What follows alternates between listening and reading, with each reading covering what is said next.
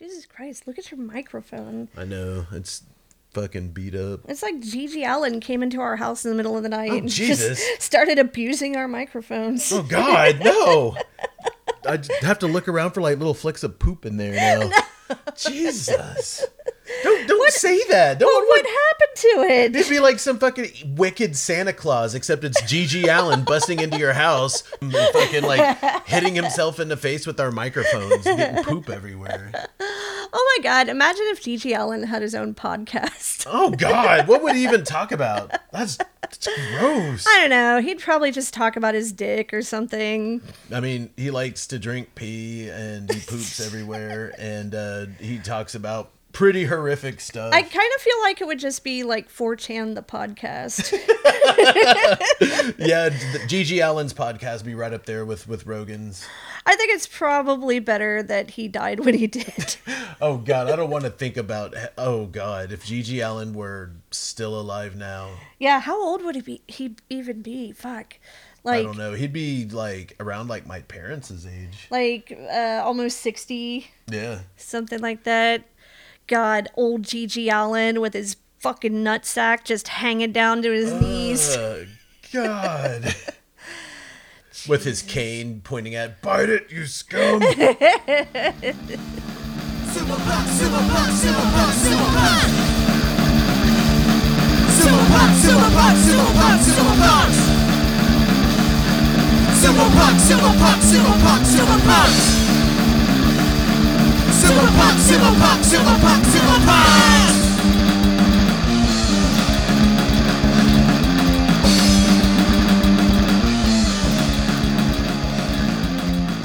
Hello, my name is Sabrina, and the following co-host contains violence, graphic language, gratuitous nudity, drug use, and scenes that some viewers may find disturbing, morally reprehensible, and grounds for excommunication. Viewer discretion is advised. My name is Matt, and this product is plant-based, fortified, paraben-free, grass-fed, and organic. Consult your doctor if pregnant or breastfeeding. And this is Sumo Punks! Yeah. So in this episode, we got to sit down with the one, the only, Scott Findlay of not behind the dojo. What is Inside it? the dojo. Inside the dojo. And World of Sumo. And World of Sumo. He's got like a whole gang. He's got like a whole network. Okay, this dude's got his fingers in so many sumo pies that it's hard to remember all of them. So, but before we get into the interview, let's go ahead and have Matt give you the info on the upcoming events. All right, so February the 11th, the Mighty Eagle Team Tournament hosted by Mighty Eagle Sumo Club in San Antonio, Texas. 3-on-3 teams, club versus club, or get together 2 of your friends to join and form your own sumo team. Yeah. February 25th, the SoCal Sumo Open hosted by Hono Sumo in San Diego, California. Adults, kids, and teams divisions. Ooh. March 11th. The 2023 U.S. National Sumo Championships. Ooh. This is the qualifier for the 2023 World Championships in Japan and the World Combat Games in Riyadh. Yeah.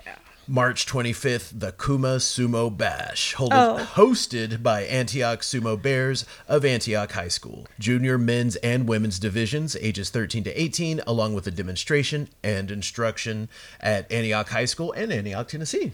If you want to track upcoming events all in one convenient place, Kellyanne Ball of Yamamoto Sumo Dojo in LA has created a website just for that.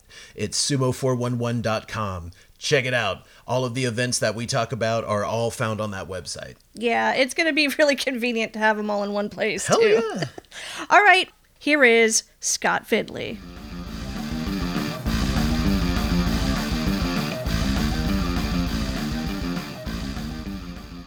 My God, look at who we have here. It is Scott Findlay himself. I'm fangirling. I can't help it. I'm hot and sweaty now.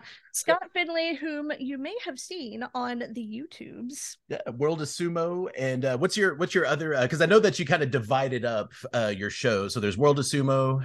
And then I have the podcast Inside the Dojo with my co-host John Trail, which the podcast was just doing fantastic. So we decided to delete it from World of Sumo and give it its own channel. So that started once again baby steps, but But we're having a lot of fun doing that. It's just finding the time, scheduling. Do you know what I mean? John's a very busy man. I'm still convinced he's playing 5 different characters and just pretends to be one. So you know what I mean? Because I don't know how he does what he does, but there you go. But the podcast, running the platform, the YouTube, all the editing, producing, being sociable, involved in all sorts. I absolutely love it. Do you know what I mean? Good Yeah. fingers in many pies. So what's it like working with John Trail? We've seen him on Facebook and all over the place. So how'd you end up hooking up with that guy? John's just a very cut and dry, very straight to the point guy. And see, if you don't know him, you would probably get offended quite easily for him, or you would think that he's saying something and he's not. 9 times out of 10, he's trying to help people. Do you know what I mean? Yeah. So he's very misunderstood when you don't know him, but you wouldn't meet a nicer, more down to earth, funny guy who's just trying to boost sumo, not only in Australia, but around the world. And I met him literally getting into arguments with him online on social media, sumo platforms. We didn't get off to a good start, and we would argue all the time about sumo, and then that developed into a friendship where we kind of enemy of my enemy is my friend sort of thing. Ooh, now I need to know who the enemy is. It was just certain like maybe uneducated comments going about online, maybe some viciousness, some things where we would jointly be trying to help somebody and it wouldn't turn out well. And it kind of just brought us together that way. And then the more we talked, the more we got to know each other, the friendlier we became. Scots and Australians get on really well. So they do, like Scottish folk and Australians, we click. Do you know what I mean? So it wasn't that hard. Yeah. But John's a legend, man. John is a legend, man. He's over 30 years in amateur sumo. He's been all over the world with it. He's the president of Australian Sumo Federation, president of the Oceania Sumo Union. He's the vice president of the International Sumo Federation. He knows everybody. Everybody knows him. He's an absolute legend. You know what I mean? Hell yeah. And more people should know that. And obviously, his most important role in life is being a good friend of mine. Oh, hell yeah. Maybe we should try to get him on the show too. Pick his brain about international amateur sumo. He's really, really cool because I talked to him on, Facebook, and we're in a lot of the same Facebook groups. And so and I have seen him just help, trying to help people. And I don't think he's snarky personally, I mean, feel like he maybe has the same problem I do where when people first meet me, and they've told this to my face before, they think I'm a huge bitch, but then they say once they get to know me, I'm just the sweetest person. Right. I see. John can definitely give that impression, but you need to remember, see when somebody has been explaining the same thing for 30 years, I mean, there is only so much patience any human's got. So we'll put it this way. This is the last thing I'll say about how awesome John is, right? Kanishiki said that he can name people outside of Japan who know sumo the way somebody inside the sumo world would know it. He says he could name people outside of that in less than one hand. And John Trail takes one of the fingers on his hand. So, I mean, if that's not up there, when you've got a legendary Ozeki and a legend the world over saying that you are one of less than 5 people who he would consider knowledgeable, properly knowledgeable in sumo. You know what I mean? And I'll leave it at that with John. Hell yes. So you started out mostly doing content that related to the pro sumo side of things. You have some of the most informative content out there. In my opinion, at least, but I'm sure a lot of other people's opinions. But you have actually started delving a lot more into amateur sumo, international sumo lately. And recently you started your own sumo club there in Scotland, Clan Sumo, correct? Yep. Yeah. Correct, so what was it that made you decide it's time for you to bring sumo to Scotland? Right. Well, basically, I've always been into sumo wrestling. It's always been a lifelong passion. As I was saying to one of the guys I was talking to the other day, I literally found a workbook from primary 2. So year 2 in school, I think I might have been about 6, where I had actually wrote on it that I wanted to be a sumo wrestler so I could belly bounce people. Aww. And the teacher had crossed out where I'd wrote belly and wrote under it stomach. And it always annoyed me that she crossed out belly for stomach. Do you know what I mean? Yeah. Sumo's definitely a lifelong passion. And the reason I bring up one of my earliest things is because that has been how it's been so easy for me to find the drive to do all of this. Do you know what I mean? Because it's been a passion from I was a small child. But I grew up working, know what I mean, Scotland. You're in the middle of nowhere. It's not really a thing here. So I kind of just faded in and out of it over the years. And see if I'd have known that there was such an amateur scene. See if I'd have known, guys, I'm telling you, I would be a Yokozuna right now. I would be a Yokozuna right now. I would be about £400 and I would be a Yokozuna right now. If only I would have known more. But sadly, I didn't. So what happened was I had discovered the online sumo community, thinking that I was a wee lonely person in Britain and I was the only like person in Scotland or Britain even into sumo. And then it was about in 2015, I think maybe, a wee bit before that, I discovered there was an online sumo community and I was like, oh my God, my people. There is people out there as weird as me. Yes. So I joined some groups and stuff like that. And then I don't know, I just found myself wanting to be a bigger part of it and be more involved and do more and not just kind of be commenting on posts in a group somewhere. I just wanted to add more. Do you know what I mean? And it started off as a Facebook group and I thought, oh, this is fun. I was keeping up with a wee bit of the news and I was just sharing other people's content and things like that. And then it sort of developed into going to Instagram and Twitter. But see, to be honest, I never ran them. See, until maybe the last couple of months, I never ran them a lot. It wasn't something that I really done. It was kind of just so World of Sumo was dotted about. And then my Mongolian friend, I'm going to wreck his name here and he's going to pull me up when he listens to this, but his name's Tavshin Gantulga.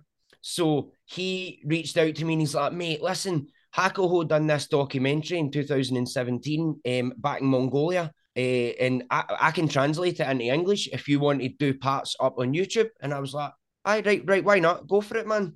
So me and him done that. And it went down really well.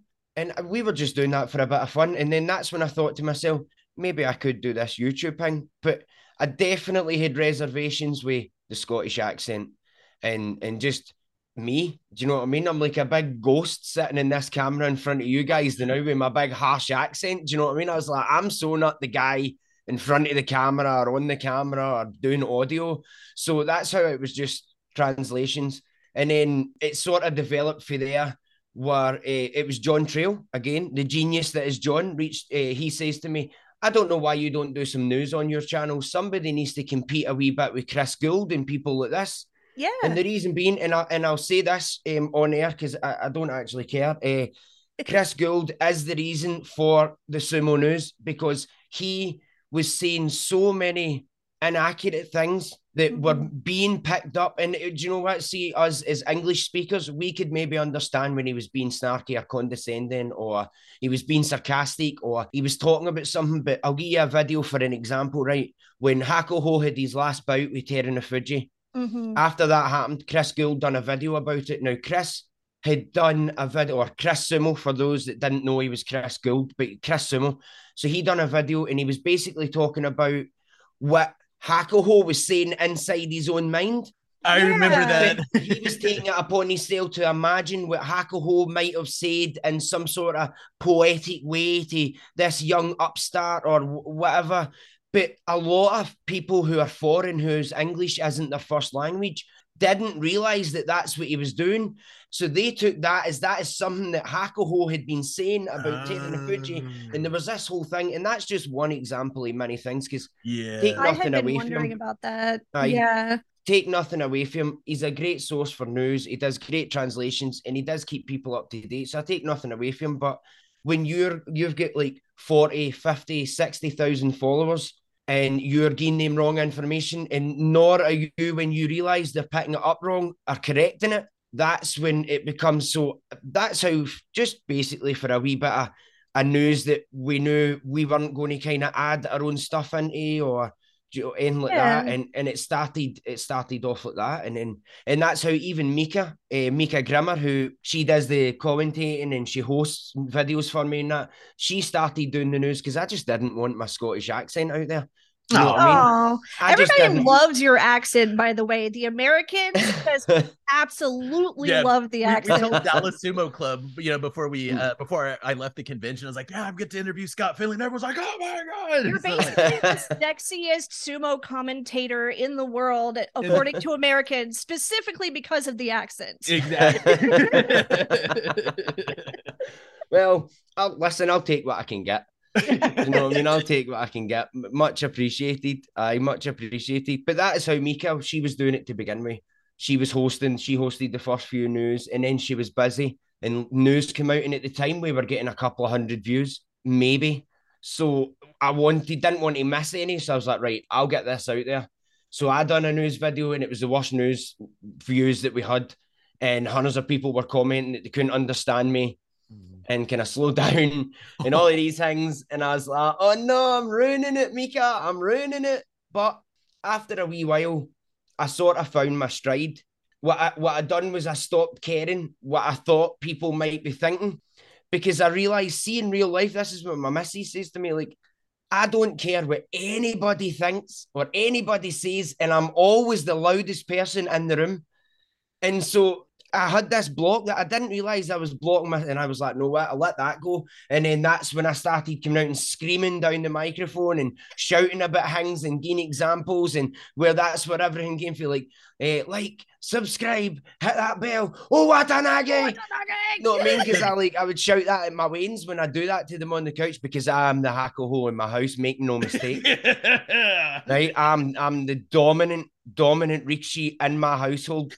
Right? Make no mistake about that. And if any of my kids are listening to this, anytime, guys, they know my kids know.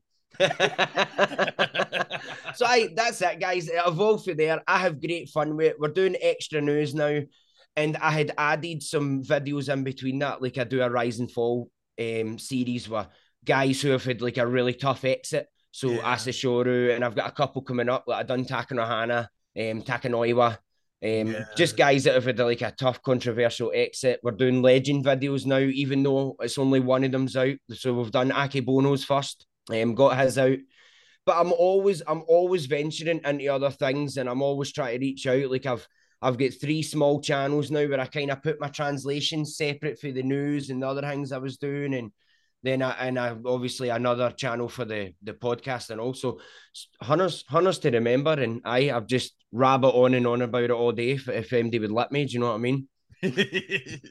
One of the other things I did want to ask you about regarding the content that you do produce is these big names that you have been able to have on your shows and stuff, like Katrina Watts and Konishiki. And let's start with Katrina Watts, because I think the love of my life. Yeah. She's the love of my life. She knows, I've told her this. My own missus knows that Katrina Watts is the love of my life. You know what I mean?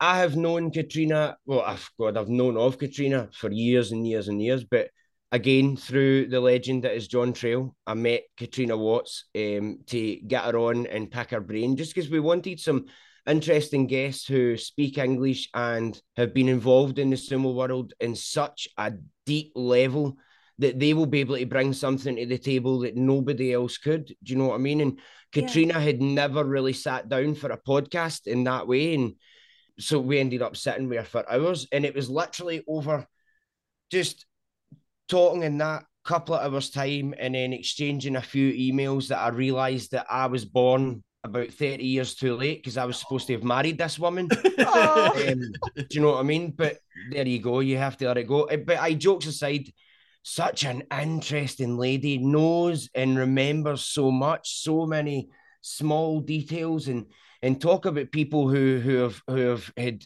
experiences with interesting people, the stories that she can bring to the table. It's just ridiculous. And it's actually something I'll give you guys a wee inside scoop here.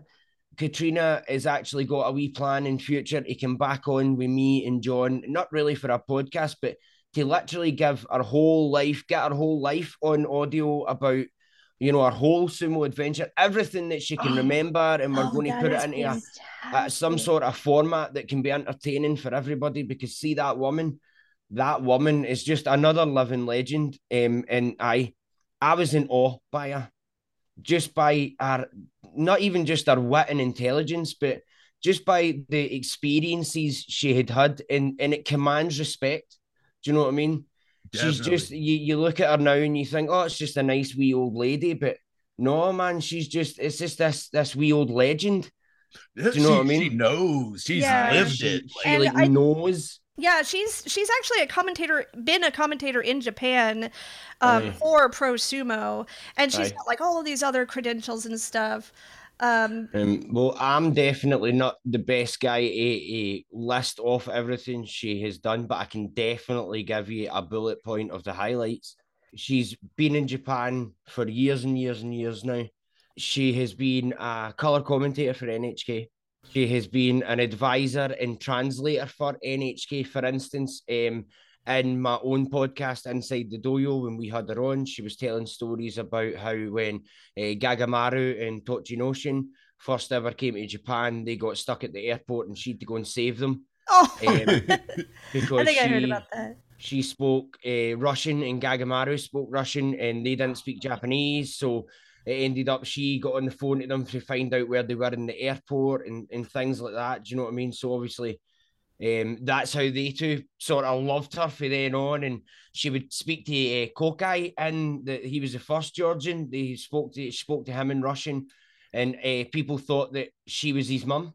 Oh, Mistaken for Kokai's mum, especially the first six Mongolians. It was some, or I don't know if it was the first six, but there was definite Mongolians. Anyway, I digress and sidetrack again. But right now, Katrina, I'm sure, is a director for the International Sumo Federation. I knew she had She's something to do with that. Yeah. she's definitely got a big role in it, and she's had a big role in many different aspects, say amateur sumo and professional sumo, for over maybe 3 or 4 decades now. She recently, she was having some health issues a few years ago, and so stepped down as president of the Australian Sumo Federation and a president of Oceania Sumo Union, and that's when the mantle went to John Trail, Mm. because obviously they two are close friends. That's why she's managed to build so many connections and all in the sumo world and make so many friends because of all the aspects and the job she done. I think she started out years ago as well. She would go with her friends who were basically, it was like she would call herself the odd bunch because obviously it was all Japanese people and she was this white woman with this huge long ponytail. It was like 1.5 meters long, and Damn. she had a friend who was really tall, I think she said. So they would go to Hayes all the time, and the courtesy in a Haya is you bring food. When you go to watch practice, you bring food, you bring treats. So she would always bake and they would always make food and bring them. So when they would then go and see sumo, some of the sumo wrestlers would recognize them. So for instance, and I think this is the first six Mongolians that were there because there's actually a photo of her with them all as wee 70-kilo skinny lads in their wee robes. But she helped them out and would talk to them and that. And I'm sure it was when they were doing their Maizumo, a couple of them were waving at her.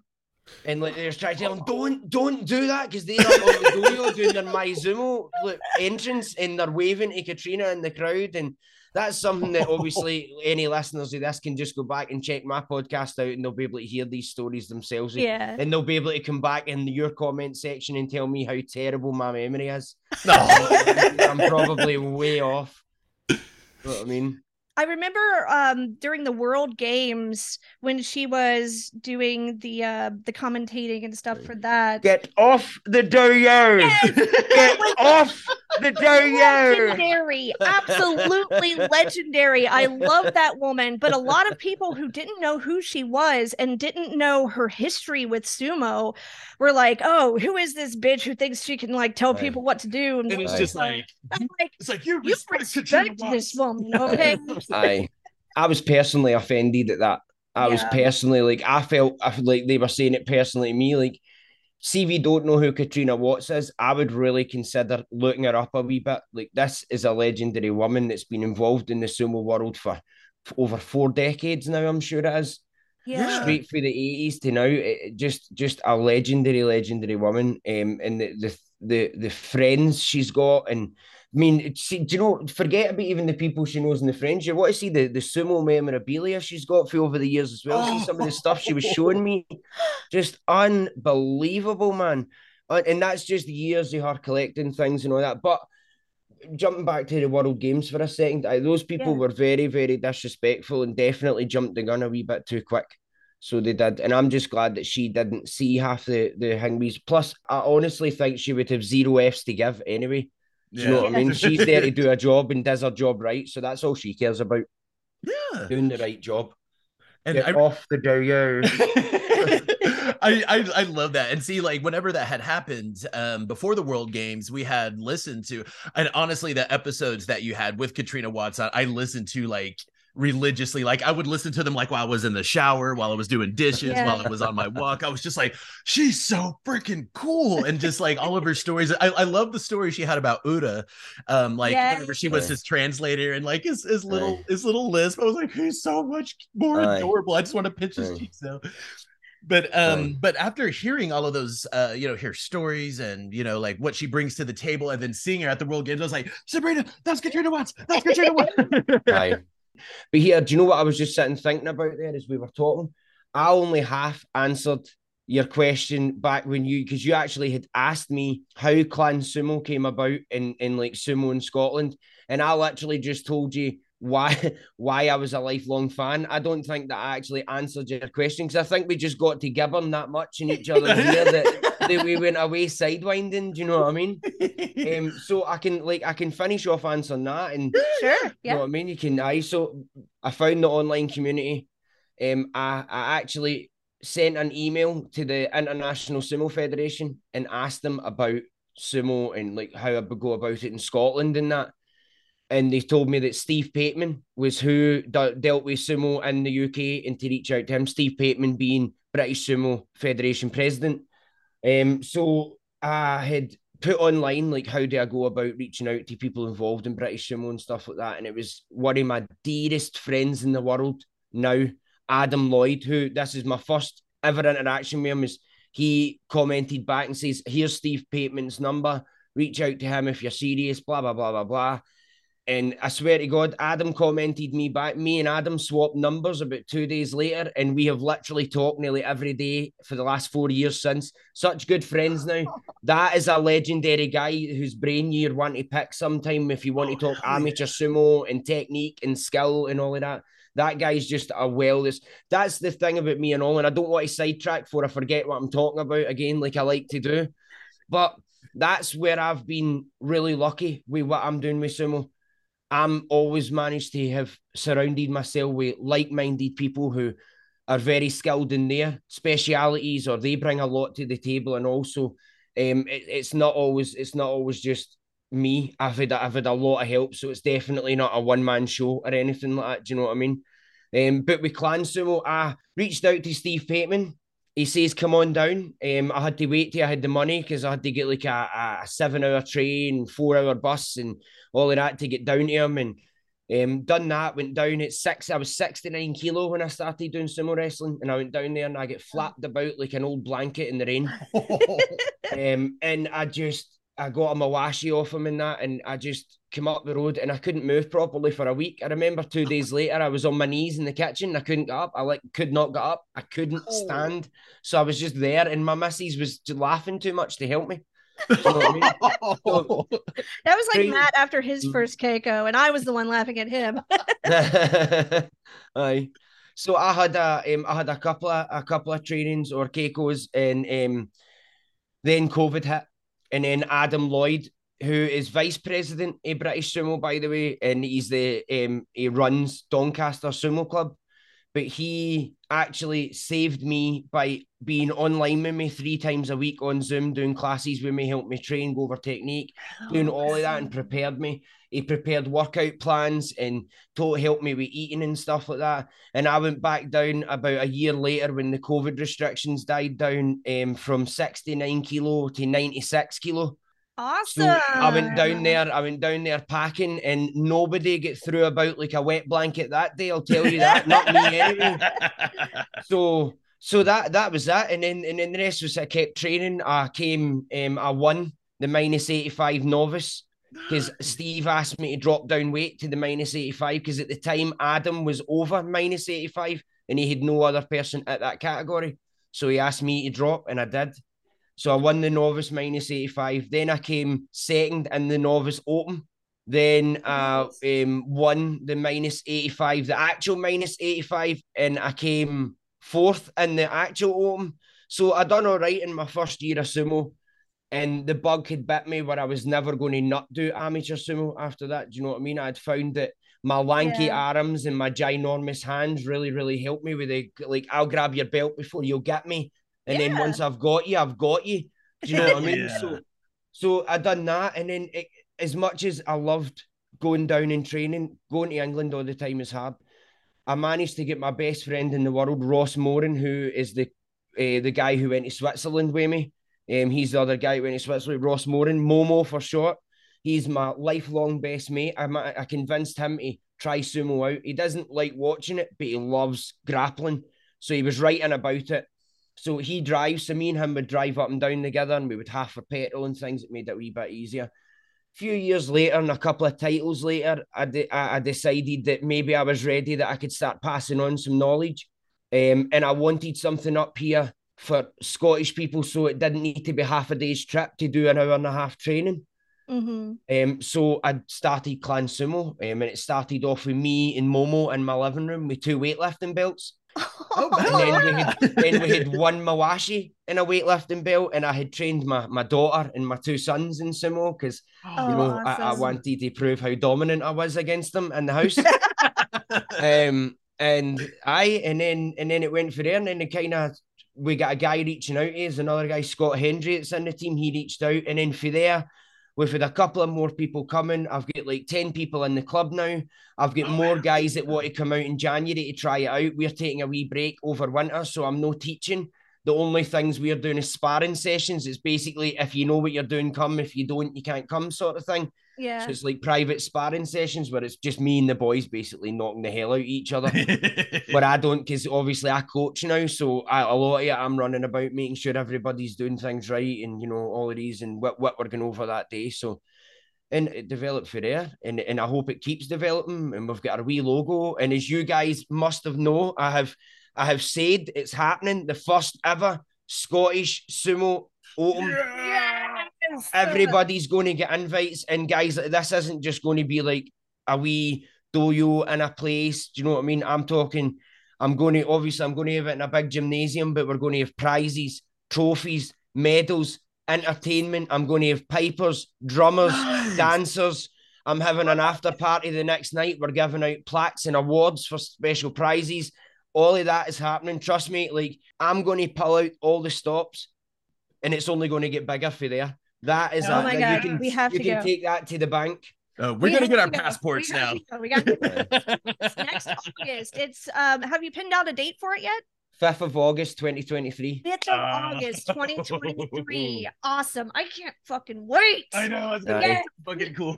Trust me, it's going to be amazing. Trust me. So Clan Sumo actually had a pretty big presence at the recent Swiss Sumo Open.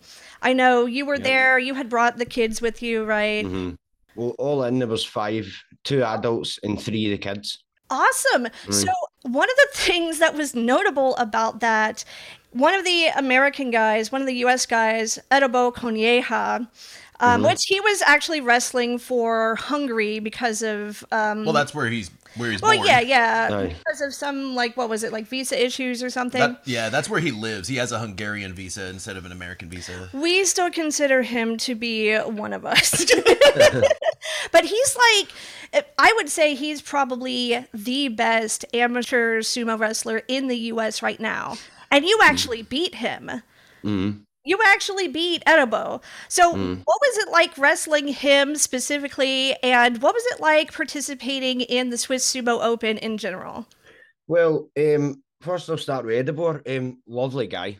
Lovely guy. Yeah. Him and Eric for Rising Sumo Eric. Down there. Love the 2 of them are walking about with the mean mug on, with the earphones in, and no concentrating, and you could easily get the wrong idea, but they were just in the zone, and I knew that. I could see the minute they had no longer to fight, nicest guys in the world. Oh, chatty yeah. and smiley. Do you know what I mean? Lovely guys, lovely guys. Can't wait to invite them to the Scottish Open. But do you know something? I've always been quite confident in my technique and my skill. See, if you watch the videos, I'm not big on the tatchy eye. I'm quite good at catching people. So I was quite confident. So, and it was actually later on after I had beat him and it had happened that I'd spoke to my missus and she had said how somebody in the chat had said that they were surprised how I had beat Edinburgh.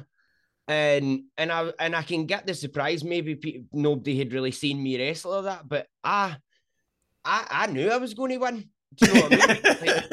Like, I didn't doubt myself for a second. And seeing every single one of my bouts, I was in complete control the whole time. I had no, and this is taking nothing away from the guys I was fighting. All amazing guys. Everybody was tough as hell and lovely people. And I take nothing away from anybody, right? But I also work hard on my sumo. Do you know what I mean? I train hard. I train people. So I'm allowed to be confident in my ability. And if I get my ass handed to me, I get my ass handed to me. That's okay because you learn from it. Losing is the best learning experience. Exactly. So I was quite confident the whole time, and I realised, and I still do now. I'm kicking myself for when I was fighting. I think his name's Oscar for NYC Sumo. Oh yeah, Oscar Dolan. And I was taking him back, and I stupidly threw my leg out in front of me. He step out, and I just see watching that video back. I just want to put my head through a concrete wall.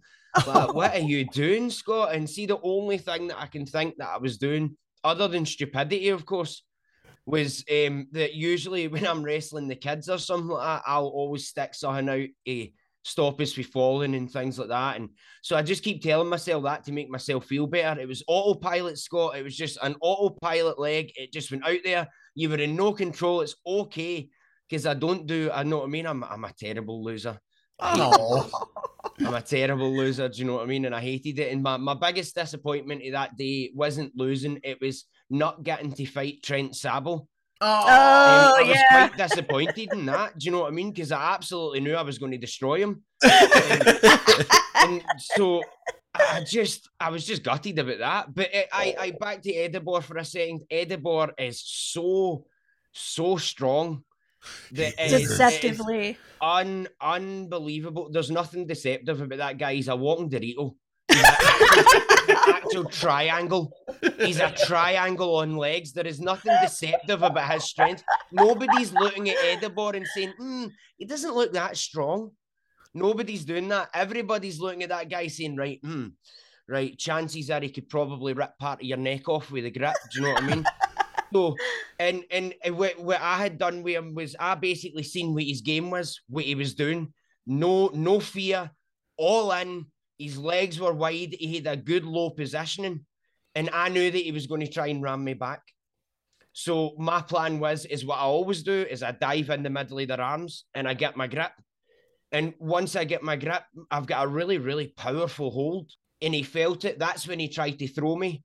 But I knew that when he felt my grip, he was going to then try and throw me. And that's what I was expecting. So basically, see what I was expecting him to do. That's what he done. And that's why I managed to counter it so effectively and beat him. Do you know what I mean? Because obviously sometimes in sumo, you can think somebody's going to do something and that's not what they do. And you end up on your ass. But it just so happened that with Edinburgh, what I thought was going to happen what happened. And that's how I managed to get him. Do you know what I mean? And I basically just wanted to rely on my grip. So me personally, for my own fighting experience, I absolutely loved it. It was a joy. Yeah. I love scrapping. I'm Scottish, but do you know what I mean? We love to fight. We love to scrap. Everyone's a test of strength. It's all good. Made some really good friends there. I fell in love with the Americans when I was over there because we were all standing right next to each other. Do you know what I mean? So, like, even it was like one of the, because obviously I was team captain for the Holy Britain when we were over there. So I had all the English guys standing with me, the whole team Britain, the Scottish and English guys together.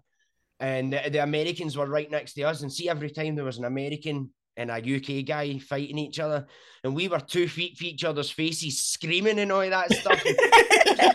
Big rowdy guys, big like threatening behaviour, but nobody's actually going to do anything. We're just egging people on and stuff like that.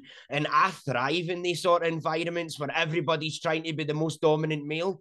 Like I love that sort of scenario. But the Americans made me absolutely fall in love with them. All great guys, all lovely people. I could sit and Trent, Big James for NYC, Oscar, you know what I mean, Eric, Edibor, so Big Gilberto and Angel. Oh my God, see Gilberto. I love those guys so much. I love it. And Angel and all, see the two brothers. I love them so much, and I just really hope that they come to Scotland. Like I really, really hope that they come when I invite them. Do you know what I mean? Hell yeah. They made me all love them, and I think we had the Swiss guys there. They were nice, but they couldn't speak any English. So what are you going to do when you can't converse? Do you know what I mean? Yeah. There were some guys from, I want to say, Mumbai there and all. I had done somebody's Mawashi, and then I had them all lined up, all the wee Mumbai guys and all my guys. I had like a row of like 12 guys to get their Mawashi tied.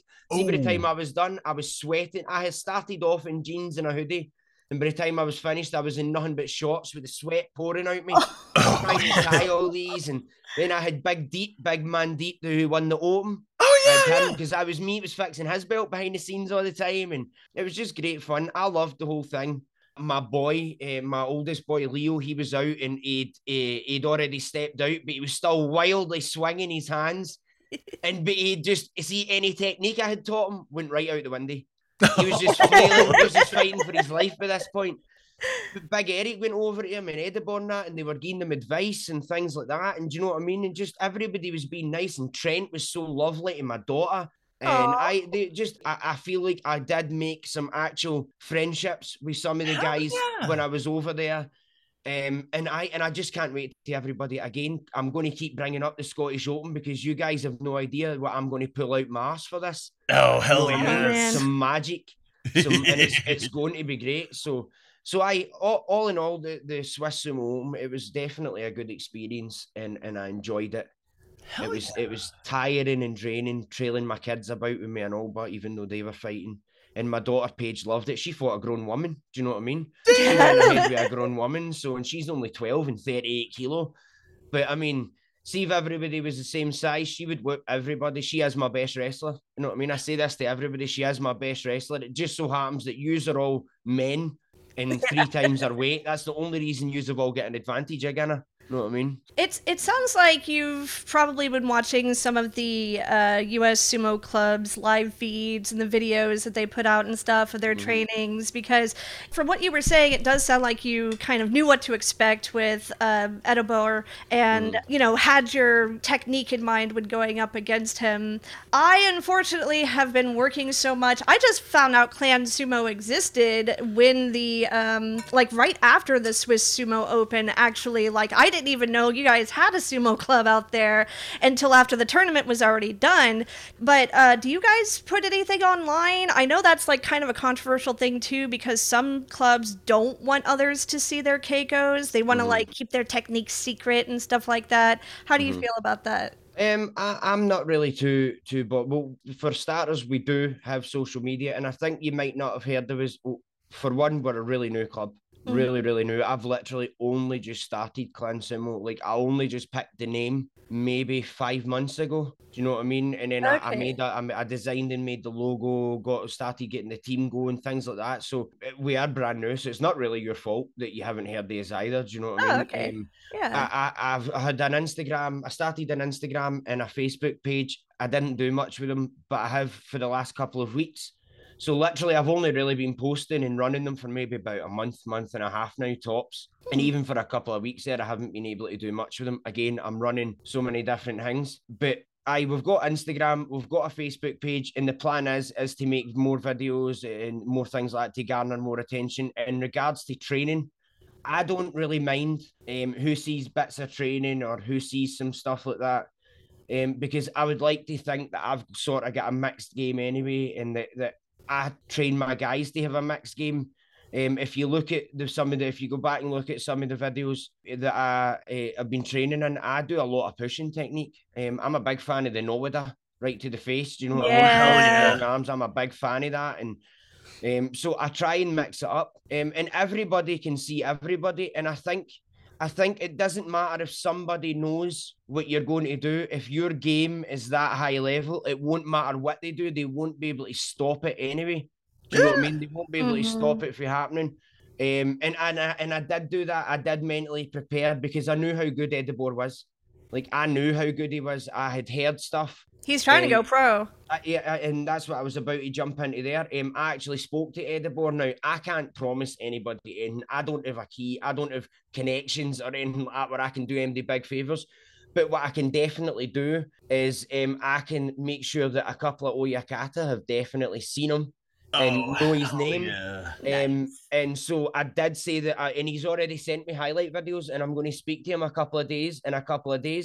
And I'm going to send a couple of these videos to a couple of Oyakata that I do talk to, just to see if what they think about him, just to see. And I said this to him, I can't promise anything, but if they look at these videos and they like what they see and they want to reach out or they keep you in mind, I don't know. Or if they don't, they don't. But at least then they've seen you. They'll know your name. So I can definitely do that. And I want to help him. He had a lot of heart. Do you know what I mean? Like he had a lot of heart, and obviously he fought in a lot of categories. I was supposed to do the exact same. Not a lot of people know this because I didn't mention it because I didn't want to use it as an excuse. But a couple of years ago, I got a medical condition where I basically I'll not get into too much gruesome detail on your podcast, but I got an ingrown hair on my tailbone. Because of COVID, I couldn't get it operated on to get it removed. So it turned into something quite vicious where I need regular antibiotic treatments and regular things. I have a special pillow that I have to sit on and stuff like that because I can't sit down properly. It's okay. We love gross stuff. So. And we know exactly what you're dealing with because I had a boss at one of my jobs that had that too. And it took a whole crew of us just to kind of keep his morale and be like, no, dude, it's okay. No, we got you. But yeah, don't be embarrassed. It's like it's the human body is gross to begin with. So it's especially my human body. So I had this, and it basically turned into a giant abscess, and that is why I had actually been selected to represent Britain and Poland at the European Championships, but I had to pull out because it had flared up to the point where I couldn't get my Mawashi on.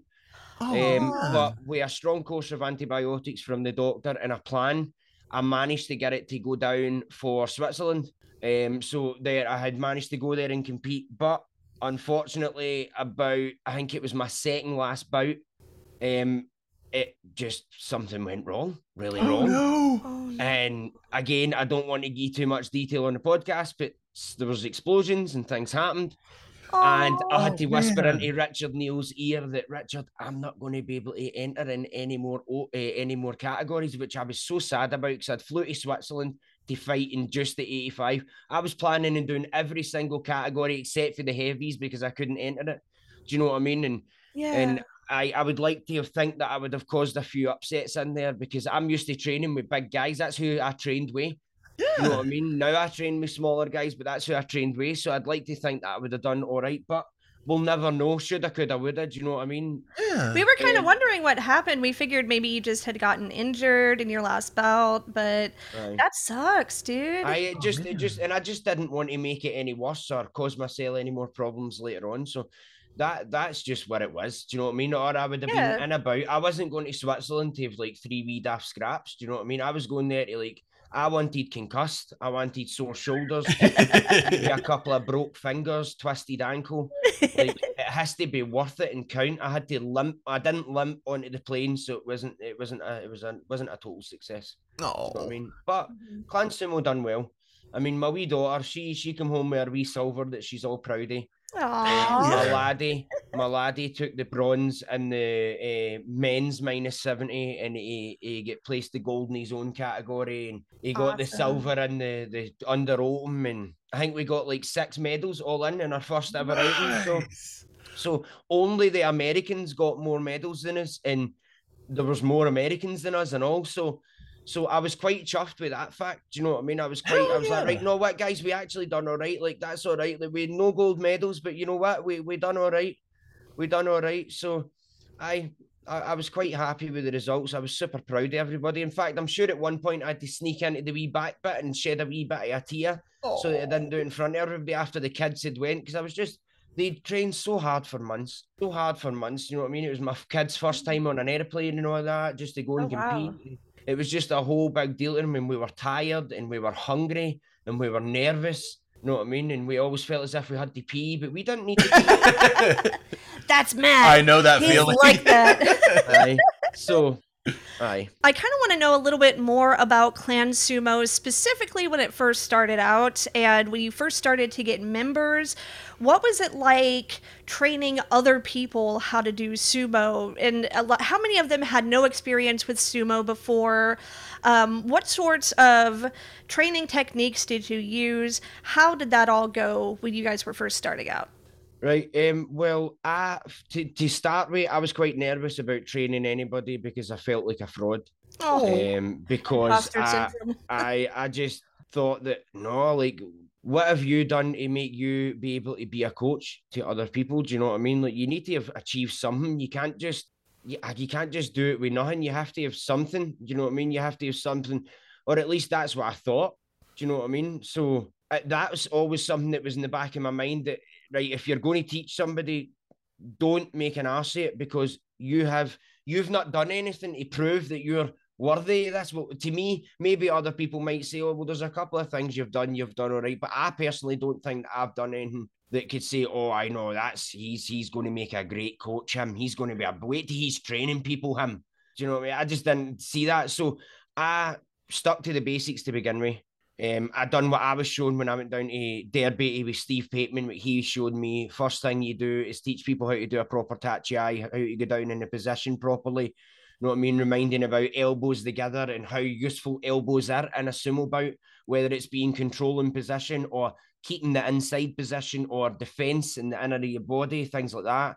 So that is the first thing that I made sure I drilled into people. And I kind of just took it for there. I was like, right, well, I've done this one thing. Right, so what's next? Right, okay, let's do a bit of Suriashi and get a bit of feet sliding going, and then we'll move on to a bit of Matawari, and you know what I mean. Then right, let's get the Shiko down, and once you get the Shiko going, then do you know what I mean? And then we can put it all together, and boom, you have a training session.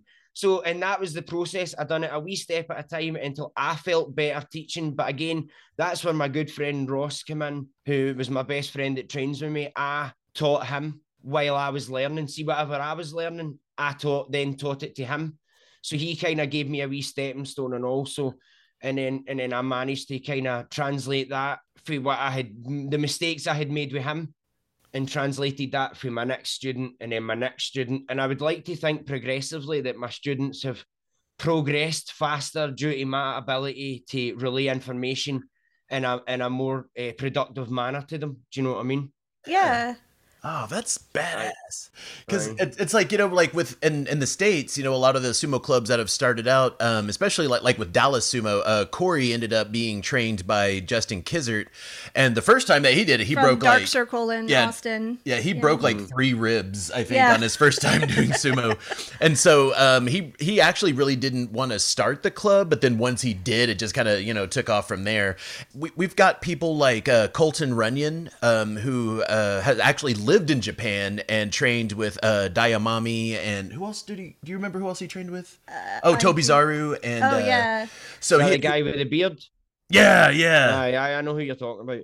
And Tom Zabel from Mighty Eagle as well. Yeah, Tom Zabel like literally wrote a book, and so he's got Caleb Backus is like trains under him, and so Corey had brought in people, just kind of talking that like had a lot more experience, training experience, and so kind of it was almost like we were all learning together, even though he was running the actual Keiko itself. Like a lot of the techniques and training ideas kind of came from outside places, so. A lot of the U.S. sumo clubs are very non-hierarchical, I've noticed. Yeah, they kind of all DIY, train each other,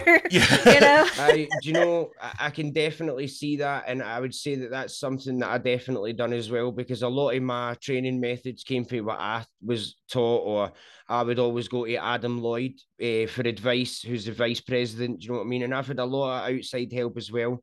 Luckily, again, through John's helped me a lot with stuff. he helped me with my own technique. He was the guy giving me advice on what to do with the guys in Switzerland. So some of the stuff that I was doing came straight for John. Do you know what I mean? The well awesome. That is John Trail. And I've had Hoshi Hikari, who's an ex-judo.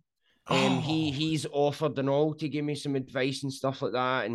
And he's actually trying to speak to Hakuho for me to get a wee invite for the to get a wee Scottish team of kids up to the Hakuho Cup. So I'm hoping that happens. Wow. And now it might not happen yet, but hopefully we can make it happen. Again, none of these things are guaranteed or promised, but it would be nice if it did. It would be lovely if it did come to fruition. Do you know what I mean? So I can definitely see that where the non-hierarchical, oh God, I can't even say that word right now, time of night it is for me, but that's what I've definitely tried to do. I've tried to not act like MD's boss. I don't want to like boss people about. I want everybody to feel welcome, and I'm getting more and more people coming, and the people coming are really enjoying what I'm doing and what I'm teaching them. And basically, see if you can see after a couple of lessons, if you can hang with my guys, then I must be teaching you something right. Do you know what I mean? Because my guys are decent. So like if you can come in and what I'm teaching you, you can step in that dojo and you can hang with my guys who have been with me a couple of years, then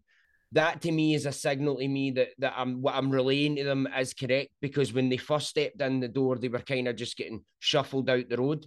So you can see it and all, you can kind of see what you're teaching people and what is working. And I'm enjoying the journey. I'm in my mid-30s now, so I've maybe got another few good years of proper fighting before I'm sort of too weak to take on the younger guys anymore. And then I'll be happy just to teach everybody. So I'm just hoping to develop my own sumo and develop my teaching ability for sumo by the time that time rolls around, so that I can give as much back as I can, because that's all I want to do with everything I do, with Clan Sumo, World of Sumo, inside the dojo. Something that you'd asked me earlier on about how I like do all these things with like the editing and the finding the time we work, editing, producing stories, all of these things. It's not easy, and with you guys being involved in running a sumo platform, you obviously know that it's definitely not easy. It's very time consuming. Yeah. I definitely have a good team behind me. I do, and I get help. But I'm the sort of person that, see, when I do something, I'm not here to take part. I'm here to take over. I'm 110 all the way down the road. That's kind of how we are too. All the way down the road. And my missus is the most amazing woman who has ever been birthed into this world. Because without her, I would be absolutely nothing. I would have built nothing. I would have achieved nothing, and I would have done nothing. Because while I was doing all of this, she was holding everything up. She was holding down the fort. She was wiping snotters off my Wayne's faces while I was running about. Do you know what I mean? And she gave me the time and gives me the time. And that is why recently I now stay at home most of the time and do my work from home. I work from home and I run my platforms from my home office, which I'm sitting in right now, which I cut off of my sitting room, my living room. It's just a corner I've took. Because now it's her turn, and she's actually training to be a nurse. She's at university training to be a nurse right now. So that's why I'm now working from home, to give her more time to do that. Because for years now, that woman has supported me in no end.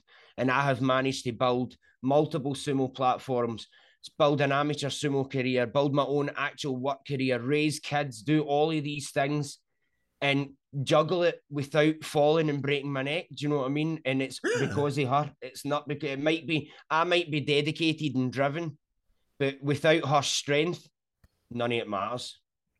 Oh, that's so awesome. Aww, just have that awesome. That kind of support system, especially, sometimes, like, with some of my family members, they're like, oh, sumo, that's just your hobby. Oh, that's just something that you like to do. But it really is. It's a passion, and it's something that's what gets me motivated and gets me going. So, the fact that, Sabrina, like, allows me to do all of this stuff, and she does yeah. Because sometimes I'm doing this with you. I know, and that's what I really like about it too. So no, that's a damn good feeling, and having that kind of support system. Yeah. It absolutely is, and she's wearing Clan Sumo hoodies and sharing everyone, and first they comment and love my videos, and she's been my biggest fan and supporter since the start. So it is a good feeling, Matt. I can agree with you there. It really is a nice feeling to have such a huge support, because Aye, it's all good having a support system and a good group of friends and all of that. But see, when you've got that one person who's basically your kindred spirit, your other half, and they're the one propping you up, that is a big game changer in regards to how much oomph you've got to put into something. Do you know what I mean? Especially when I'm the one doing all the editing. So. I offered. And it's not an easy task. It's not an easy task either, because I know what it's like. I do that for World of Sumo. I edit and produce and write, and it's not an easy task. But do you know what I'm grateful for? I have developed so many skills. Like, I had never used that editing software in my life. Never in my life, until I really, really, really wanted to do this video. And I sat for like 4 days just messing about with stuff until I taught myself some basics and developed everything for there. You listen to my first video, I think it might have been the rise and fall of Asashoru. I swear to God, 80% of it is straight from Wikipedia. I was so scared to write my own words that I was like, right, no, but these are the facts. I'm just reading the facts. Do you know what I mean? Yeah. So straight away, you'll hear that I'm like, Asashoru Akinori was born in Ulaanbaatar, Mongolia. Do you know what I mean? At the start, fear to talk. Whether when I come on and I'm like, hello. It's a huge difference as you develop your talking skills, your editing skills, all of the sort of skills that come along with it. It's a fun journey, definitely, as much as it is hard work on the flip side. Yeah, I've definitely got that passion for it too. Like, he spends a lot of time actually training sumo and doing sumo and going to the practices with the Dallas Sumo Club. I did join the Dallas Sumo Club, and then I had some health issues. Not sure where I'm really standing on that now, but my passion is this podcast, you know? Mm-hmm. Like, I still love sumo, and this is what I want to do for the worldwide sumo community. Mm-hmm. But anyway, enough about myself. What are the reactions that you get from some people when they find out that you're a sumo wrestler? And how has the public there in Scotland reacted to the presence of Clan Sumo? That's actually an interesting question. Well, I can give you one example of reactions. I used to be a manager in a dog kennel, because that's what I usually do in my real life. Is I work with animals and things like that. That's cool. And one day a customer was in, and I actually happened to mention that I had just won the minus 85 lightweight British Sumo Championship. And she didn't hear the minus 85 or the lightweight, but she just heard sumo and wondered why I wasn't severely overweight or anything. You know what I mean? Like, why are you not? Do you not need to be this size to be a sumo wrestler? And I'm like, right, no, because I'm not that size, and I'm not. But it's definitely a shock factor. Now, obviously, Matt, you're a big man, so you'll definitely get away with saying you're a sumo wrestler, and people are more likely to believe you. Say, oh, well, that's a big dude. He's probably a sumo wrestler. He probably could be a sumo wrestler. People look at me and see this wee dying half, ghostly white Scotsman talking in this drawl. Like, right now, I'm speaking slowly and clearly for you guys. Do you know what I mean? But that's not how we speak to each other. Other Scottish people say to me, "Why are you speaking all posh? Why are you speaking like that?" And I'm like, I'm trying, man. I'm trying to meet everybody in the middle here. You know what I mean? Oh my gosh. Oh, okay. Just real quick. Speak in like your regular, like go into the grocery store in Scotland kind of speaking voice real quick. I just got to hear it. Yeah, give us an example. All right, maybe what's happening? You get a box of cereal order? I don't know what that is, but it's great. That's awesome. So we just slang words like don't do that. Know what I mean? Like, don't do that. Watch, don't scale that over there. Know what I mean? Things like that. Just wee things like that. And I learned quickly to change some of what I was saying, or nobody was going to get it. Do you know what I mean? It sounds like really it requires a little more enunciation. Aye.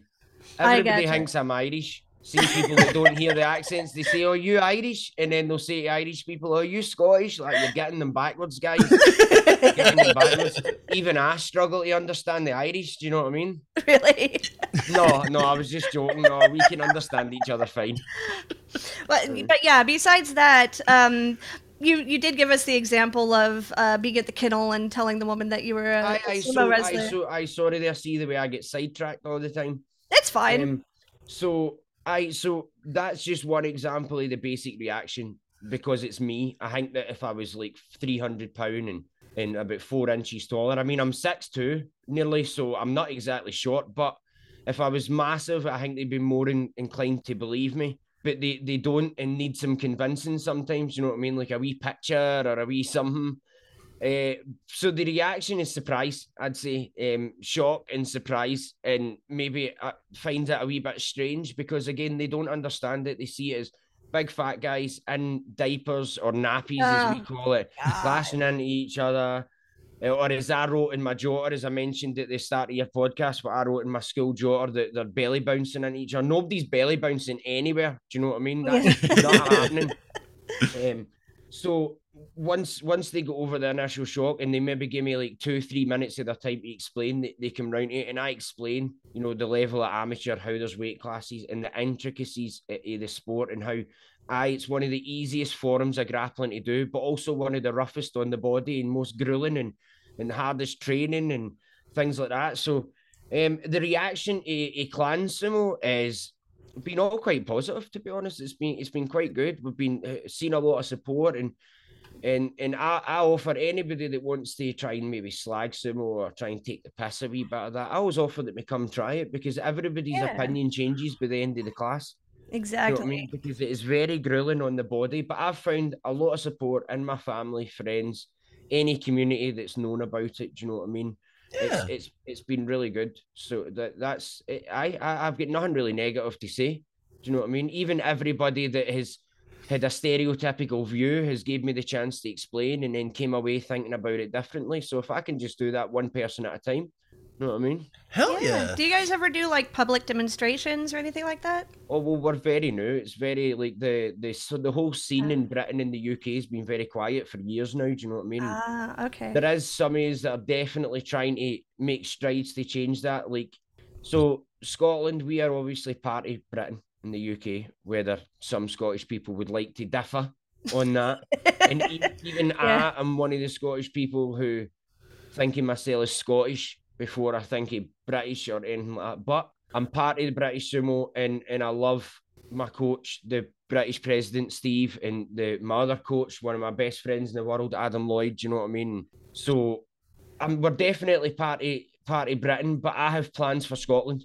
I have other plans for up here that I want to do to not only popularise the sport in Scotland, but popularise it in general. Give another avenue to people where it is a serious martial art and this is a serious training ground and it's not just like a hobby and a bit of fun because you're into Japanese culture and you want to play at sumo wrestling, because that's something that I've noticed and all, that a lot of people project a certain image that scares the mindset of a lot of people off in this day and age, if that makes sense. So some people that see the spiritual side of sumo, that scares a lot of people away. Wearing a mawashi scares a lot of people away.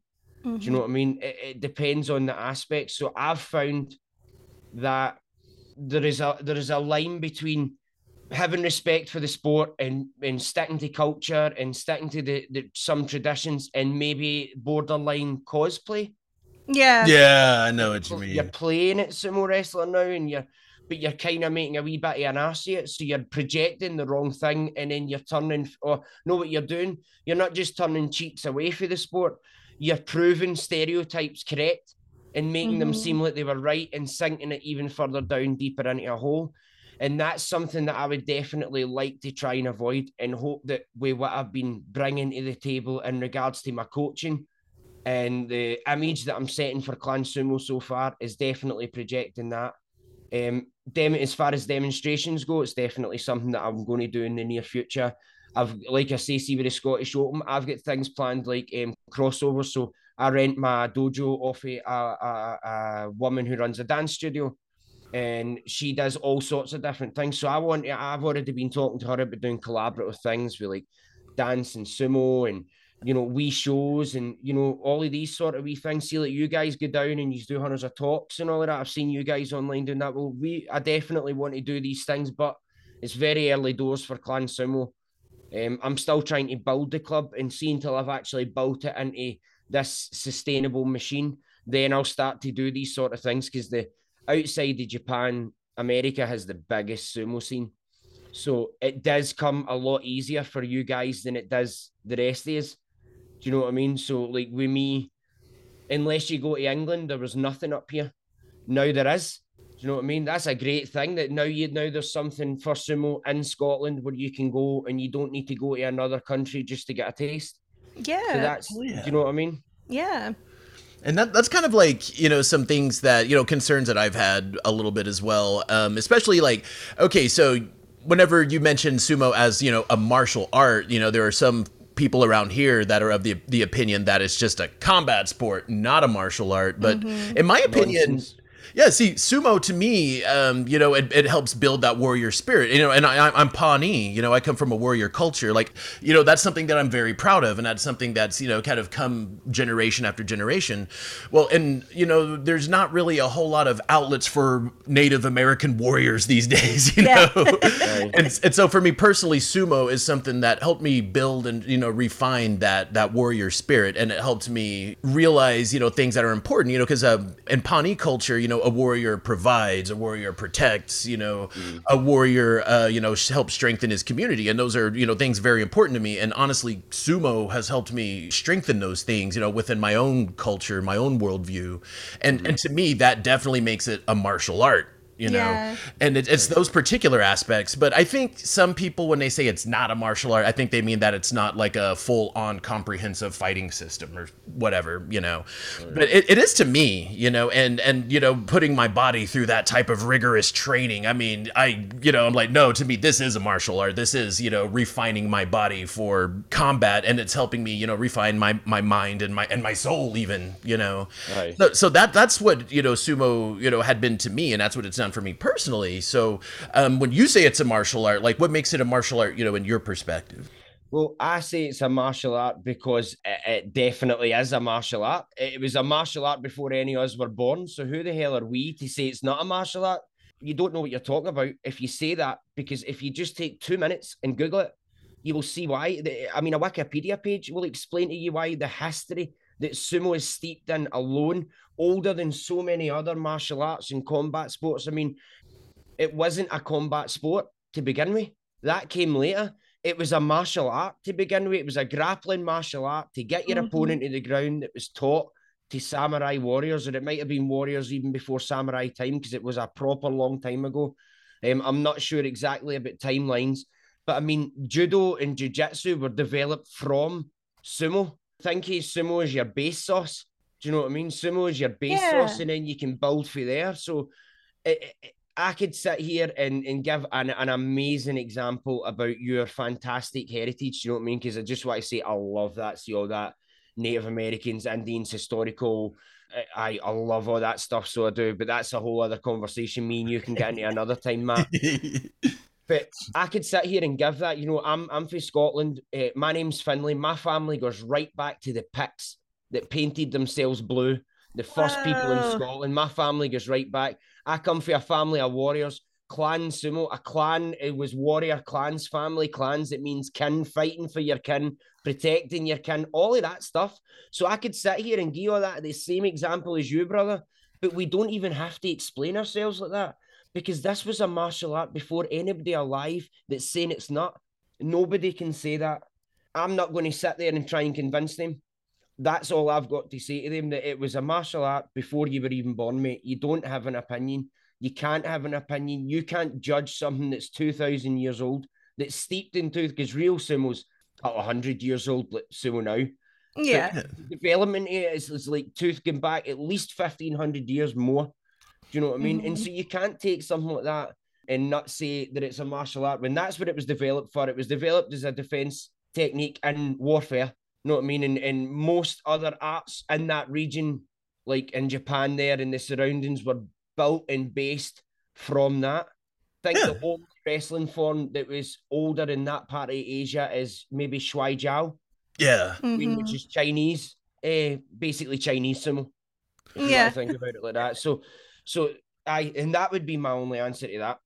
And that's what I tell people. It's like if, you see two scantily clad men, throwing each other around. But if you think about the battlefield applications of that, they were trying to take down, heavily clad armored warriors, So of course they had to use these, heavy throws, these heavy techniques, And to me, that just screams martial art. And so I have very strong feelings about that.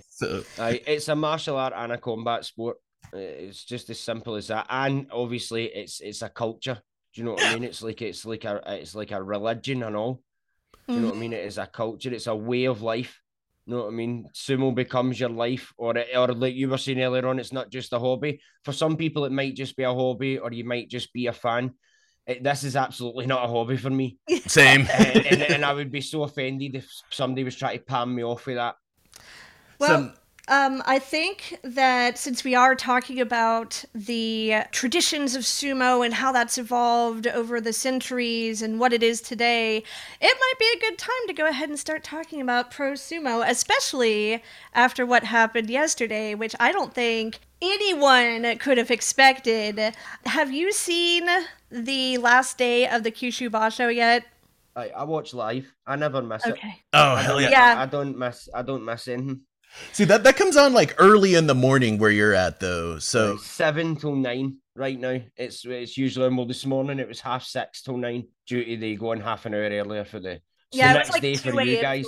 Okay, so spoiler alert to anyone that hadn't seen it. Okay, this episode's probably not going to be released for another week or two, so it's not a spoiler by that point. see, spoilers. I don't agree with spoilers in sport. Like, I really don't agree with it. Like, I don't agree that sport. See if it's like your weekly soap opera or TV drama or Netflix show or whatever, and you don't want people spoiling it, that's fine, right? No worries, spoiler alert. But see if it's sport and news, I don't deal in that. Like, just tonight, I released a video on Abe winning his Yusho, and like I always do a Road to Glory video within 24 hours. I've done it for the past year for every Yusho winner. People can check. See the abuse I've took tonight. I saw that. I saw that. Ruining people's day and all that. Okay, so what are your thoughts on the 2022 Kyushu Basho? How did you perceive the end of this Basho? Because honestly, I didn't even really know at first that Abi was going to be a front runner until like right at the end. It just came out of nowhere. Right. Well, I mean, to begin with, it was dragging its ass a wee bit, wasn't it? Yeah. A little bit, yeah. I was waiting on something happening. I was like, right. It looks like Hoshoru might have this. It looks like Hoshoru, and everybody was looking at Takayasu and Hoshoru. And I even said that in my video. Nobody was really keeping an eyeball on Abe. See, personally, I thought Takakesho was coming out of nowhere. He was going to beat Abe in that playoff, and then he was going to smash Takayasu, especially after that wee injury that Takayasu seemed to pick up in his playoff bout against Abe. So I genuinely thought, because to see Takakesho, he performs well under pressure. Yeah. So he does. Yeah. So it did kind of come out of nowhere. I don't think, although he's been chasing at the heels all year, really, except for in two Basho, he's been chasing at the heels. He's had a couple of junior show. So nobody expected it, but was a surprise that he managed to do it. Not really. I was over the moon for him. Oh, See when he done it, I was over the moon for him. A lot of people were pissed. They were, and do you know what they were pissed about? I think it was because he sort of done that half Henka motion to Takayasu, and then Takayasu got hurt. And do you know, it really kills me. Henkas are shite, right? But they're allowed. You just need to accept it. You need to accept it because it's allowed. See, and I know it is shit. Like, it is crap. See, when somebody does it, like, that is bull crap sumo. And I understand that. But it is what it is. See, the only people that shouldn't Henka are Sanyaku and Yokozuna guys. And that's just kind of because they've got a sort of rep to keep. But I would even say Komusubi Sekiwaki can get away with it. It's more Ozeki and Yokozuna that really shouldn't Henka, but they can still get because it's allowed. My friend Sean had been messaging me about the tournament, and he was talking about a lot of people had found Abi to be like their new sumo villain, like that like how villainous he is. Whatever. I was like, do you think that was villainous of Abi in any way? I don't think so. Do I think that? No. See, I don't either. But listen, this is something else that comes straight for Katrina Watts' lips. You got to hate somebody. You got to not like somebody. Do you know what I mean? You've got to not let him see if everybody wants to not like him because he defeated who they love so much and might have not have defeated them in the dominant fashion that they wanted to see it in. Listen, if it gives them something to put fire in their bellies for sumo, I say let them hate him. Yeah, that's a good perspective. Let them all hate him. And do you know what I mean? It's all good for sumo, and you always need to have a villain. Yeah. Yeah, makes it a lot more like pro wrestling. I know. I think my villain's Chia Shoma, and I don't even really like hate him. I just like to give him talk shit because he just likes to hinka so much. He has such a tricky style, Well, like the hinka machine. Yeah, I'm definitely in the anti-Ryuden crew, but that's mostly just because he cheated on his wife. I hate Oyama's stupid face. I just hate his stupid growly face. And his I think super pink face. Yes. And he's a cheater and all. Really? He's an absolute cheater because he's the only guy that can hold on to another Rikishi's belt and give them two black eyes at the same time. And I think it's not fair that other sumotori are such a disadvantage. Why is he like that? And so I just hate his glummy, growly face. Do you know what I mean? Hey man, those Bulgarian boobs are deadly weapons. So in reality, him and Adam Lloyd, Adam always goes on about how much he hates Kagayaki's face. He just really. And there's no reason why, but listen, you've got to dislike somebody because it gives drive. And you were saying about like pro wrestling even stole that idea from somewhere. For the dawn of time of storytelling or rivalries, you have to have yin and yang. Because see if you've got 10 guys fighting, and you're like, oh, but I love everybody. And then you've got two guys who they all have a good time against each other. Like, it's no fun because you're just happy whoever wins. You feel sorry for whoever loses, and that's it. Every morning, my missus will say to me when I get out of bed to watch sumo, Scott, no shouting in the kitchen. I'm screaming at them to do things. Do you know what I mean? And we do that. We do that too. So, it's just how it is. You need somebody to hate. You need somebody to have fire against and fire for. That's just how it works. That is the rule 101 of watching anything like that, any sort of sport or competitiveness, anything. But I'll tell you this. Do you know who's going to get 0 Fs to give while he's lying in bed with his $100,000 prize? Abby. 0 fucks. He's not caring about everybody humming and hawing in comment section on Facebook. I'll tell you that right now. He's ears deep in a sake bowl. Right? He can't even hear because his ears are so full of the weight and wagyu that he's just been handed, or the 4 barrels of rice, or he's waiting green tea, or half a room full of beer, and all the envelopes for these sponsors. Oh my god! I have got all these fans are annoyed. I pulled a half henka in Takayasu. How am I going to enjoy these steak dinners over this next month? Woe is me. You know what I mean? I'm sure he's going to be pure gutted about it. Listen, it is what it is. It happened. Poor Takayasu. That's who we should be talking about right now. Congratulations, Abe. Let's move on to Takayasu here.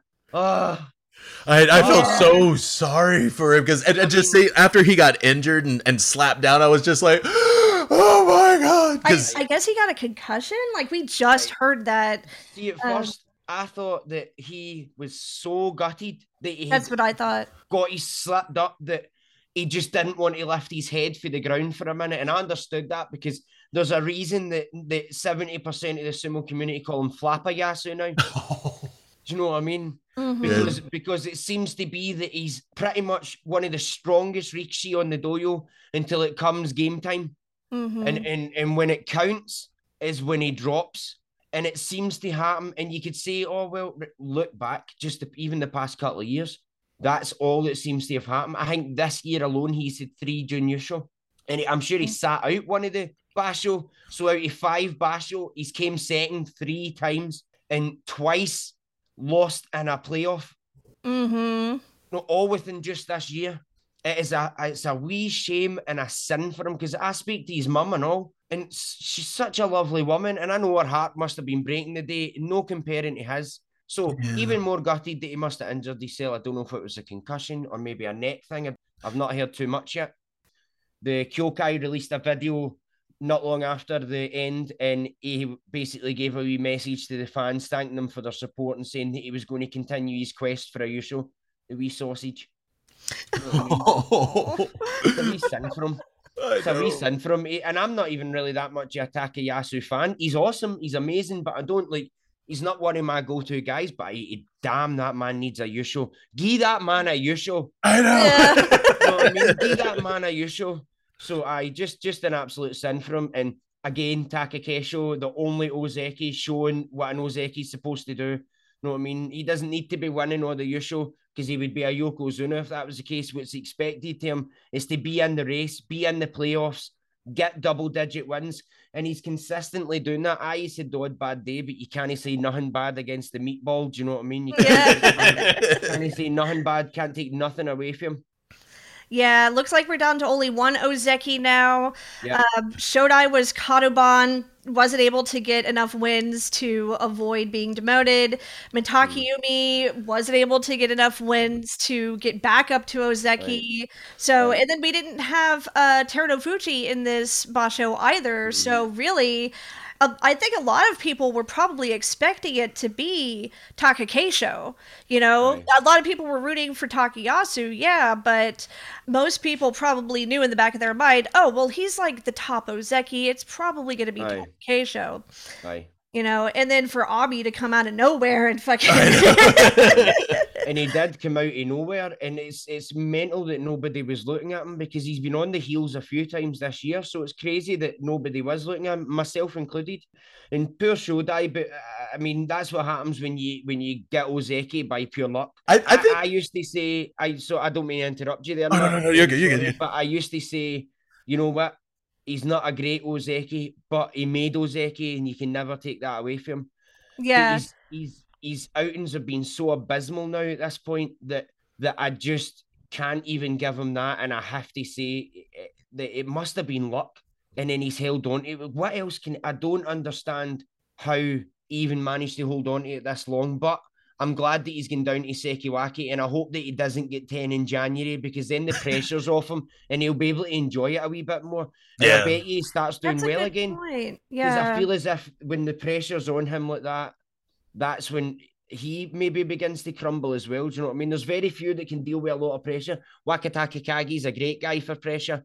Mm-hmm. He's a great under pressure guy. Same as Takakesho. Mm-hmm. Nobody is as good under pressure as Hakuho Shoba. Oh, yeah. Nobody will ever do as well under pressure as him. That dude thrives on pressure. Yeah, a lot of people were surprised that Shodai was even able to keep Ozeki as long as he did, but I am a huge Shodai fan myself. It's her boyfriend. I admire his ability to keep Ozeki for so long, but even I knew eventually that this was going to happen. Yeah, and you make a really valid point about just enjoying being where he's at, because I think it really does get to him mentally, and honestly I think that was his whole deal with flopping as hard as he was just stuck in his own head. Oh, as Yeah. And whenever he has interviews, because the JSA coaches people to say certain things in interviews, like, oh, I'm just doing my style of sumo. Yeah. But Shodai would get real candid, and he would tell people he goes, oh, I just felt a certain way, or, oh, yeah, he's a little dour, Yeah. And there's not really from what I understand anyway, I'm not Japanese, I'm not an expert on Japanese culture, but mental health is something that's really hard to deal with and find assistance for. Look at Ichinojo. I mean, and all the things that's been going on with him. Apparently, he has this problem with alcohol, and everybody's like, well, is he going to be able to go to rehab or what have you? But it's just, again, from my understanding, something that maybe in like US culture you'd be like, oh well, let's help this guy out, let's get him into therapy. But they don't really have that opportunity for a lot of reasons. Being like a sumo wrestler too, being a pro rikishi, you're expected to do certain things throughout the year consistently and train all the time. So it could just be there's not any room in his schedule for it, you know? Well, as far as reports are saying, he's been offered rehab multiple times and he's been offered help. He's been offered advice. He went to live on his own because he said it's because he lived in cramped conditions in the hair and they gave him his own flat and he went back on the drink. Again, these are all reports that I've just reported on. So yeah, there's very conflicting sides of what's been saying. But if they're true, he has been given a lot of opportunity to do something about it and he wanted to drink instead. And if that's true, then I feel for him because he's down a very dark hole. Yeah, exactly. And honestly, I've been in that area too, because like coming from a native background, you always hear that native people have trouble with alcohol. And, coming from a different culture and living in American culture, living in two worlds it's heavy. It's a lot to deal with. So I can imagine coming from, Mongolia, the steppe, being a nomad, in Mongolia to living in downtown Tokyo. And so that's got to be a bit of a culture shock. Even though he came over when he was a teenager and went to sumo school, I think. Same plane as Terunofuji, the two of them came over together. But still, I can understand that. But still, even whenever I had my own personal struggles, I still got help. I mean, I hit my own rock bottom for sure. But, and sumo is what pulled me out of it. But I'm really hoping, maybe he could just, to put it quite bluntly, I hope he pulls his head out of his ass. Because I really do have a soft spot for that big guy, and I really hope that he can start living his amends, Right. Yeah. Let's talk about music. Yeah. What do you say? In the last break, I was trying to ask Matt, what is he into? And he said he thought you were into power metal. Is that right? See, it's not really that I'm into anything specific. I'm into it all. Like, Nice. There's a huge variety. Everything. I mean, it's not just metal and rock and all that I'm into, but it's definitely like I've not got long hair because I'm a hippie, put it that way. I mean, I'm at a hippie. I'm a total dirty pirate hippie. I totally am, but that isn't the reason. You know what I mean? The long hair is for the metal. Nice. Okay. So who would you say are some of your favorite metal artists? What are some bands that you're into? Well, let's see. I'm more oldies than anything. I wouldn't be listening to anything made in the last 20 years. I wouldn't be listening to anything. Good music died in the mid-90s. Do you know what I mean?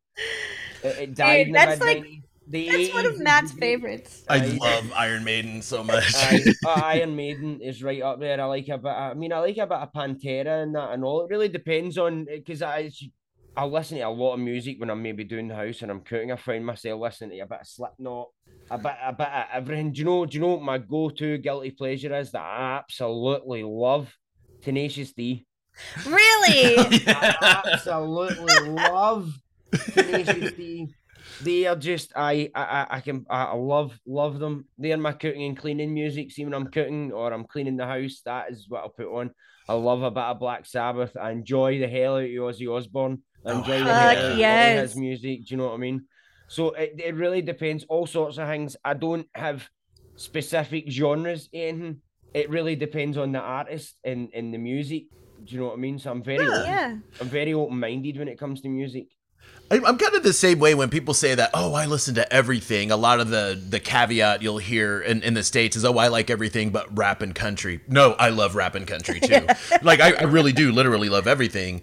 Yeah, we could definitely give you some recommendations if you're ever looking for like new music to check out and stuff. Oh my God. Okay.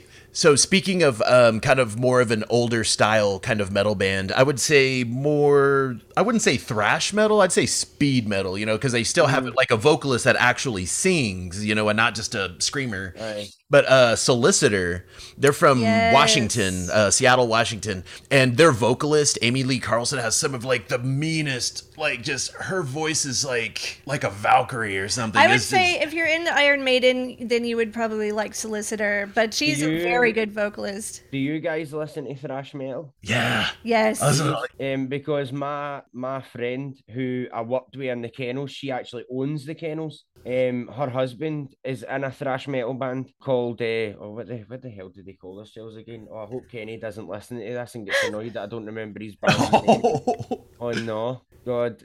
Circle of Tyrants. That's what it is. Circle of Tyrants. Circle of Tyrants? Aye, they're a Scottish band, and they have been floating about in some people's videos in America and that lately. He's been messaging me about like people have been talking about them and all that, and they seem to be getting a wee bit of traction. And I'll need to maybe send you a wee link to them, and you can check them out and I see what you think of them. Just because I'm not into thrash, that's one bit of metal I'm not really into. I'm not into that whole I don't enjoy that. Do you know what I mean? I like actual words and things that where I know I can understand what you're saying. Yeah. So on that note, you really would like Solicitor then. Oh, yes, like, definitely check that out. And then another one of my favorite bands from Scotland that I saw whenever I was a young teenager was Oi Polloi. They played in my friend's basement in Tulsa, Oklahoma, and like they had been in a van for, like about a month, and then, there were a bunch of stinky crust punk kids, like in Tulsa. So like that basement just smelled like an armpit. Yeah. But it was like one of the funnest shows I had ever been to. And then it kind of reminds me, because whenever they spoke amongst each other, they were just speaking super rapid fire. You couldn't really understand, but when they talked to us, they would slow down. They would speak more posh, as you would put it. Do you play any music yourself? Have you ever tried to delve into that world? I played a guitar. You play a guitar? Yeah, just a wee bit. Just a wee bit. I played a guitar. I played a wee bit of drums years ago as well and that. But hey, we need a drummer. How about long distance? You could be the drummer for our band. God, if I can find the time between trying to sleep and things like that, man. I know, right? It's always something that I keep saying I do. I'd love to like play an instrument regularly or something like that, but I just don't seem to be able to give myself the time. See, by the time you're done, like dealing with your house, your 3 kids, all this crazy sumo things that I do, my actual work, animals, it's mental. And I always say that too. It's funny that you ask me that because I always say to the missus, like, I want to play an instrument, like not even to play in a band or anything. For me, I just want to sit myself and just sit and play a wee instrument as a wee side hobby for a wee bit of fun. And I can never find the right amount of time to actually sit and do it. More than 5 or 10 minutes, which you guys know, 10 minutes of guitar, that is not doing anything for the guitar. You need to be sitting there for a couple of hours at a time. Do you know what I mean? And so that's sort of my feelings there. So see, as soon as I can find the time, it's definitely something that I'm going to do more. It's definitely. We can't wait to see what you end up coming up with once you've mastered your guitar skills. And I mean, with us? Oh, go ahead. Oh, well, I was just going to say, or I could just start screaming down a microphone in a Scottish accent. Yeah. You know what I mean? That seems to pass by a lot of things, so I could do that. Well, speaking of that, I think it's time we go ahead and wrap this up. What do you say? Yeah. All right. Well, Scott, thank you so much for getting together with us today. We have had an absolute fucking blast. Hell yes. There's just one thing that we want to request from you to end this interview. Can you do the Uwatanage for us? Of course I can. All right. Go ahead. So remember, everybody, tune in to Sumo Punks and Sumo fans. Remember, like, subscribe, hit that bell. Uwatanage! Yes! Thank you so much. Oh my God, you're just the sweetest and just the loveliest person. And I don't know what else to say except thank you. We cannot wait to talk to you again. We cannot wait to show up in Scotland for the tournament next August. We're definitely going to try to be there. I was just going to say more details coming out in that soon because I'm trying to set something up for everybody. Try to set arrange a cheap deal on hotels, just something to make it a wee bit easier. Like I've already arranged free lifts to and from airports for everybody, so that won't cost anybody. I don't want to charge MD a penny. I want to try and save everybody money so that you can all come and it's financially doable because I know what it's like. Do you know what I Awesome. mean? So but thank you guys for having me on. It's been so much fun talking to the two of you. You're such nice people. Oh, You know what I mean? thank you. I know what I mean. You're so sweet, and Matt's so enthusiastic. See, every time I was talking about everyone, he was nodding there like a wee puppy, like, man, I love it. I was like, look at how engaged he is in what I'm saying. He's pure listening to me. I'm going to keep yapping. We'll talk to you later, dude. No worries. See you later, guys. Bye.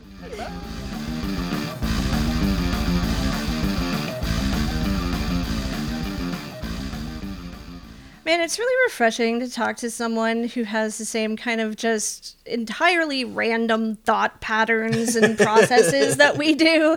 You know, like, now I don't feel so bad for being so, like, ADHD all the time. It's also cool that he's like, he just has like a lot of the same kind of like attitude, you know, that we have, especially to amateur sumo and pro sumo. And he's just involved with so many like media projects. Much cool shit. I know, and he knows so many cool fucking people. Man, we have to get our passports in order to get out there in August because I'm going to the Scottish Sumo Open. Oh, fuck yes. I'm going. There's no doubt about it.